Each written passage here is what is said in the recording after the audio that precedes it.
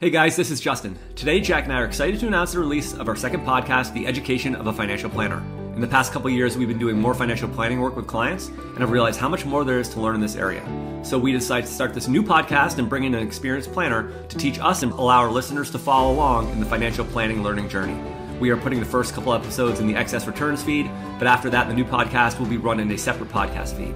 If you would like to subscribe to the new podcast, we have included links for each of the major podcast platforms in the description for this episode. Also, if you have any ideas for topics you'd like us to cover in the future, please email us at excessreturnspod@gmail.com. We would like this to be a listener-driven podcast and would appreciate any suggestions. Thank you. Welcome to The Education of a Financial Planner, where we look at the major concepts in financial planning through the lens of two quant investors who are learning the ropes of the planning process and how to help clients achieve their long-term goals. Learn along with us as experienced financial planner Matt Ziegler helps us understand the most important financial planning concepts that impact all of us and how we can apply them to achieve the best outcomes in our financial lives. In each episode, we will work through one major financial planning concept from the ground up and learn how we can apply it in the real world. From retirement to college savings to taxes to estate planning, we will cover a wide range of topics that apply to each of our everyday lives. We hope you will join us in our learning journey. Justin Carbonneau and Jack Forehand are principals at Validea Capital Management. Matt Ziegler is managing director at Sunpoint Investments. The opinions expressed in this podcast do not necessarily reflect the opinions of Validea Capital or Sunpoint Investments. No information on this podcast should be construed as investment advice. Securities discussed in the podcast may be holdings of clients of Validea Capital or Sunpoint Investments. All right, guys. So this is a new concept for us that we're going to try here today. And the idea for this came out of our firm trying to do more planning with clients. Jack went and got his CFP, but we quickly realized that, just getting that designation doesn't mean you're a financial planner or that you know how to do it. And so what we wanted to do is bring in someone who has been financial planning and is a financial planner and doing this for a long period of time with clients. And that's our friend, Matt Ziegler, who's joining us today. Hey, Matt. Hey, guys. So the idea here is we're going to take one financial planning concept, and there's a lot of them that we can go through, but take one thing and sort of do a relatively deep dive into that where we will sort of present Matt questions around the concept and hear from him how he works with clients on different financial planning concepts or topics or themes. And so today, what we thought we would do is really start at a high level. It's something called goals-based planning, and I'll let Matt sort of talk to that in a minute. But this is a planning, I guess, concept that's been around for quite a while. I mean, I think it's kind of come mainstream since maybe the early 2000s, where it's become more prevalent in financial planning, sort of getting off selling products and more around, understanding clients and their goals and stuff like that. So, Matt, maybe just to start, we wanted to ask you, like, what is goals-based planning? So first off, let's just dispel the idea of whether you call it goals-based planning or objectives-based or whatever else. The key part here is we've got these three words, and let's just break those three words down. So goals-based planning. So a goal or an objective is something that's usually an event, and it's usually something that's happening in the future or down the road, and we're aware of it. Based means it's based in some form of reality. There's some purpose behind it or something that's going on. And planning, it's not goals-based planned, it's goals-based planning. So it's something that we're getting ready to move towards. So you went into student loan debt because you got a Germanic poetry degree, like planned. That's a problem. It's in the past. But now we have to say, there's not a job for that. Let's find you a good marketing career and figure out how to pay off those student loans. Now that's planning moving forward. So we have an event, we have some type of purpose behind that event, and then we have a plan for how we're going to move forward and tackle that thing. It seems like there's so many different goals, and it seems like the way you would approach them would be very different. For instance, retirement, you might save 30 years for a 30-year goal. You save 30 years and then you're probably spending for 30 years. College, you're saving, if you start from the beginning, you're saving 18 years and then it's a 4-year goal. So how do you sort of think about the different types of goals that are out there? So it's really important, and this is, and I'm sure we'll touch on this too, like the dark side of goals-based planning is having goal-based planning, which would be like, retirement, and then everything else is a subcategory of that. And that's a bastardization or a productization of the thing. Like the answer to your life is not the indexed universal life Twitter debate. Like it's nuanced. So goals-based planning is to literally say, guess what, Jack? Guess what, Justin? Like your lives are kind of a mess. And there's a junk drawer here of a bunch of different goals. And we have to prioritize and stack them because 4 years at college is different than 40 years in retirement. So thinking about the junk drawer, that was my next question because, obviously the hardest part here might be at the beginning, trying to figure out what are the goals. I mean, it seems like there are a lot of different goals you could have and, some of them might be realistic or might not be realistic. So how do you work with clients to try to figure out, what the appropriate goals are? Okay. So a couple pieces of that we have to tease apart. Now, the first is just on what are the appropriate goals.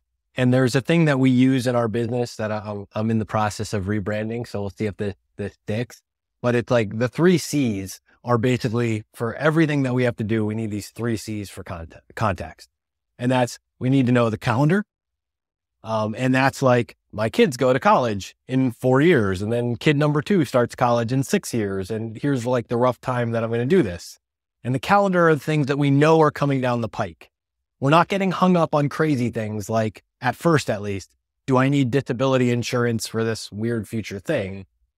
But we're getting into that zone of what's on the calendar that we know is it's happening. So calendar. Number 2 is cash flows. So as we look forward, kid goes to college. Well, we got to pay for college, most likely. So what's the cash flow look like? And we're looking for surpluses and deficits. And then C number 3 is crap, which is a technical term that you might be familiar with. Back to the junk drawer. You've got a lot of crap on your calendar and in your life. For the financially minded, crap is also a fancy version of BS. And BS in this case refers to your balance sheet, which is if you have a cash flow, you either have a surplus or a deficit.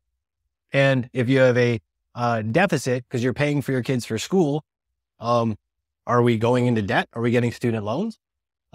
Or do we have a surplus in our cash flow on the calendar and now we have savings? And then where do we prioritize? Should I be funding the 529? Should I be putting money into the 401k or whatever else? So when we start to talk to clients about what goals matter, the place that starts is the calendar. What are the things that we know are going to happen that you actually care about? And there's no one right answer to this. There's a lot of mostly right answers and then the common factor. What do you do when a client's goals aren't realistic? So for me, I would love to retire to a private island and arrive there via private jet exclusively in my retirement. But if you were to pull down my financials, you'd probably be saying, Jack, that's not going to happen for you. So I'm wondering, how do you think about that? Because you probably see that a lot, maybe not to that degree, but you probably see a lot of goals that may not be realistic. How do you handle that? So realistic, and this connects to the prior thing of making sure you're checking off the calendar with the cash flows with your crap, because you may not have the crap yet to afford that private island lifestyle. So it really comes down to assumptions and expectations. And you can flip these both back and forth as you think about them. So the expectations are, I want to live on a private island. But the assumptions, and you guys are finance guys or quants with this too, like what are the assumptions that you need to happen to meet that expectation? And odds are like the lottery might be involved or like a really great startup idea or something. Jack, you need to start by selling the boat. That's your first piece of financial advice. Yeah, it's still going to be very short, but at least it's a move in the right direction. Yeah, so it comes down to assumptions and expectations. And so a lot of times with clients, it's untangling the two. So you go, oh, great, you want to retire on that private island? Well, are we taking some big giant swing that if this works out, then there's a chance of that happening? Or if you're like some low-level accountant somewhere making like a meager salary and you can't save any money, then right away we can go, okay, I think the expectations here are off and it would require some assumptions that unless you win the lottery, this isn't going to happen. How do you think about the balance between two goals? I know that that's something I've struggled with right now. Like I'd like to save for my kids' college. I'd like to save to retirement. And, probably based on my income right now, I can't do the ideal amount to both of them. And I know we talked before we did the podcast and you mentioned to me, I think there's like a 300-page book on trying to answer this question. So you may not be able to answer it in a short period of time, but I'm wondering, how do you think about that idea when you can't save as much as you wanted for two goals? How do you think about balancing it? So this is one of those things where it would be great, and probably lots of TV ads and people who are pushing a product with this would like you to believe there's one answer to this question. But the reality is every individual has their best answer to this question. So some rules of thumb we can follow when you're trying to prioritize, it goes back to that calendar cash flow and crap part. So inside of that cash flow, sometimes we're juggling, like let's use college and retirement savings. The reality is you can probably borrow for your kid's college and you want to borrow within reason, but you probably can't borrow in the same way for your retirement, both because of the time horizon and duration of retirement, and also just because of the reality of there are student loans outside of reverse mortgages. There's not a lot of good retirement loan programs. So it's the balancing act where we start to ask, we know you have these two things. How do we make it work best inside of your cash flows with the assets that you have, the balance sheet that you have, and where are you comfortable? Because the real answer here is untangling the psychology of where are you comfortable in committing to one of these decisions as we force rank this priority. Yeah, no, that makes a lot of sense. And, in my case, like I have to kind of think about balancing those two different things. And like you said, I mean, that was a really important point about being able to borrow for college. The idea that, retirement, although everyone wants to prioritize their kids over themselves, maybe in some cases, the ability to borrow leads to, maybe saving more money towards retirement than you do towards college. And I want to give you another example of that because this one comes up all the time. I can't even tell you how many clients this was a thing with in the last 10 years, really, with interest rates at zero, where the holy triumvirate, middle class to upper middle class balancing act was, I've got kids that need to go to school. I got retirement to pay for, and I've got a mortgage that I'd really like to pay off. And we can run it through a spreadsheet and there's lots of optimizations we can run on what you should do. But some people I need to have my mortgage paid off before I retire. Or I need to do this or I need to do that. We get these ideas in our own heads. And so a very common thing with interest rates at zero and 10 years ago, student loans got a little bit ridiculous, for an example. So we had a lot of people going, I'm going to prioritize my retirement savings first. I'm going to try to max out that 401k. I'm going to make these mortgage payments on the house with the goal being I'm going to free up enough equity in the house that the cash flow that I can't support payments to the kid's school, I might use a home equity line to help fund that.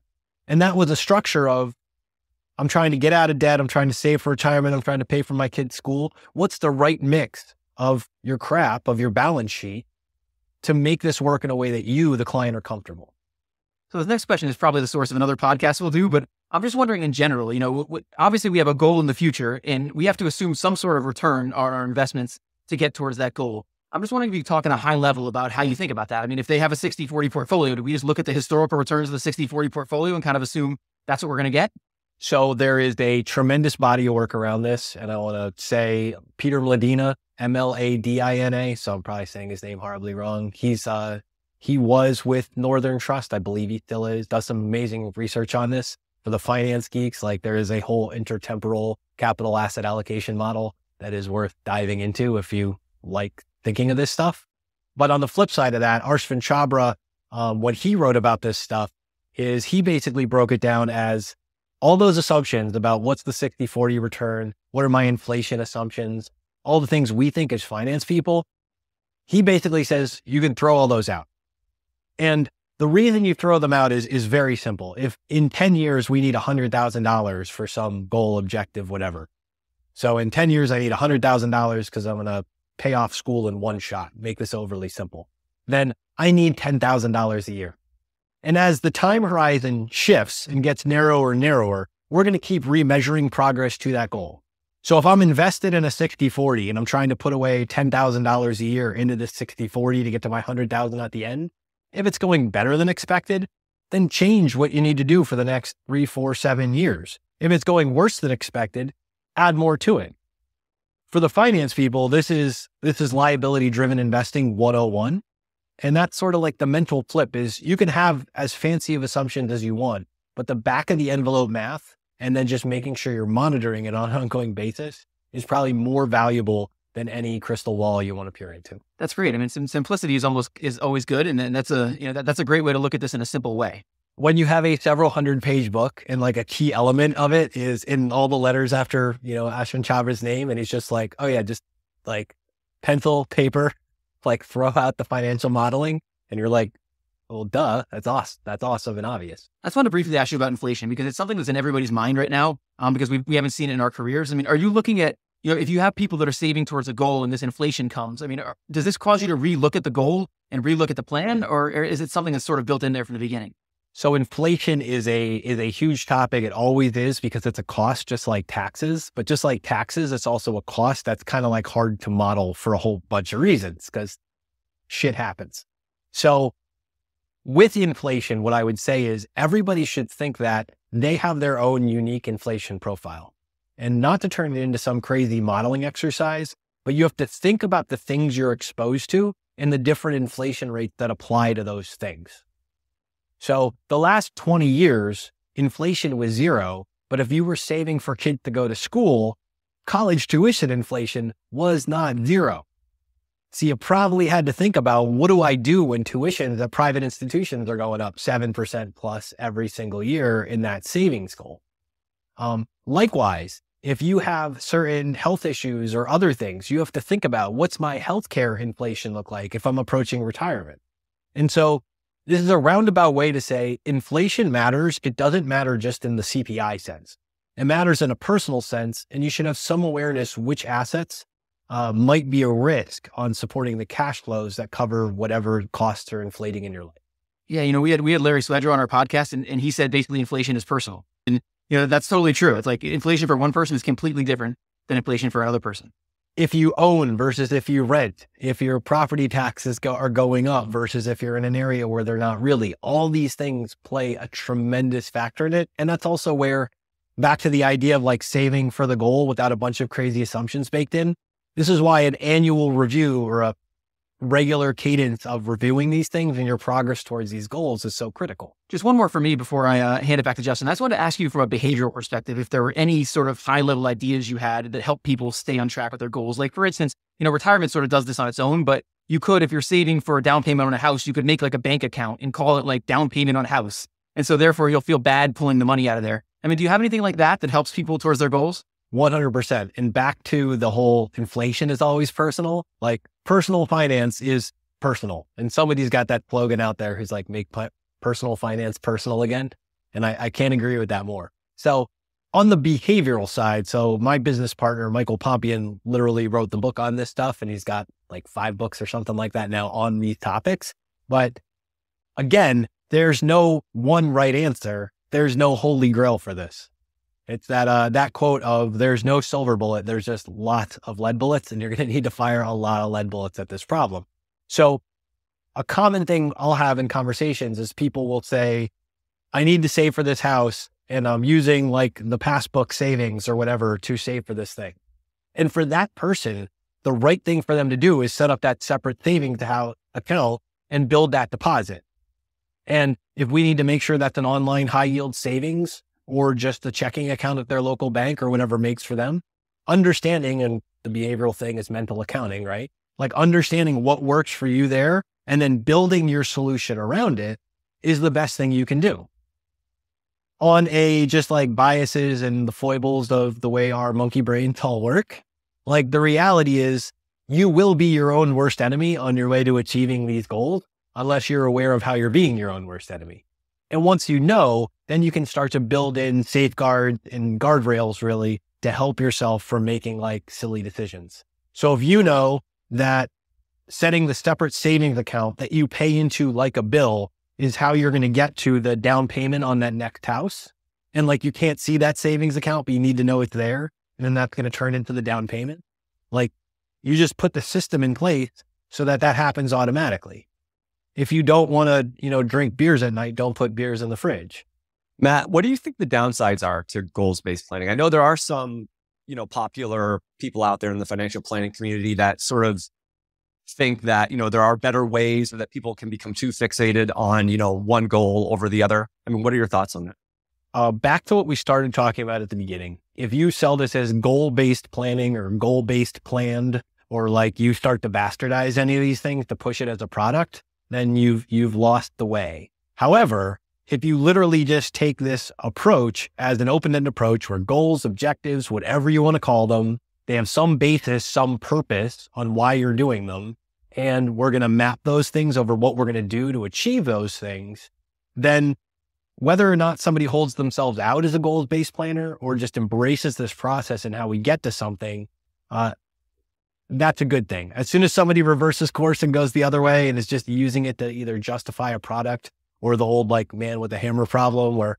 every problem now is the nail and, index universal life or something is the solution, then that's where it goes awry when people misuse what it is.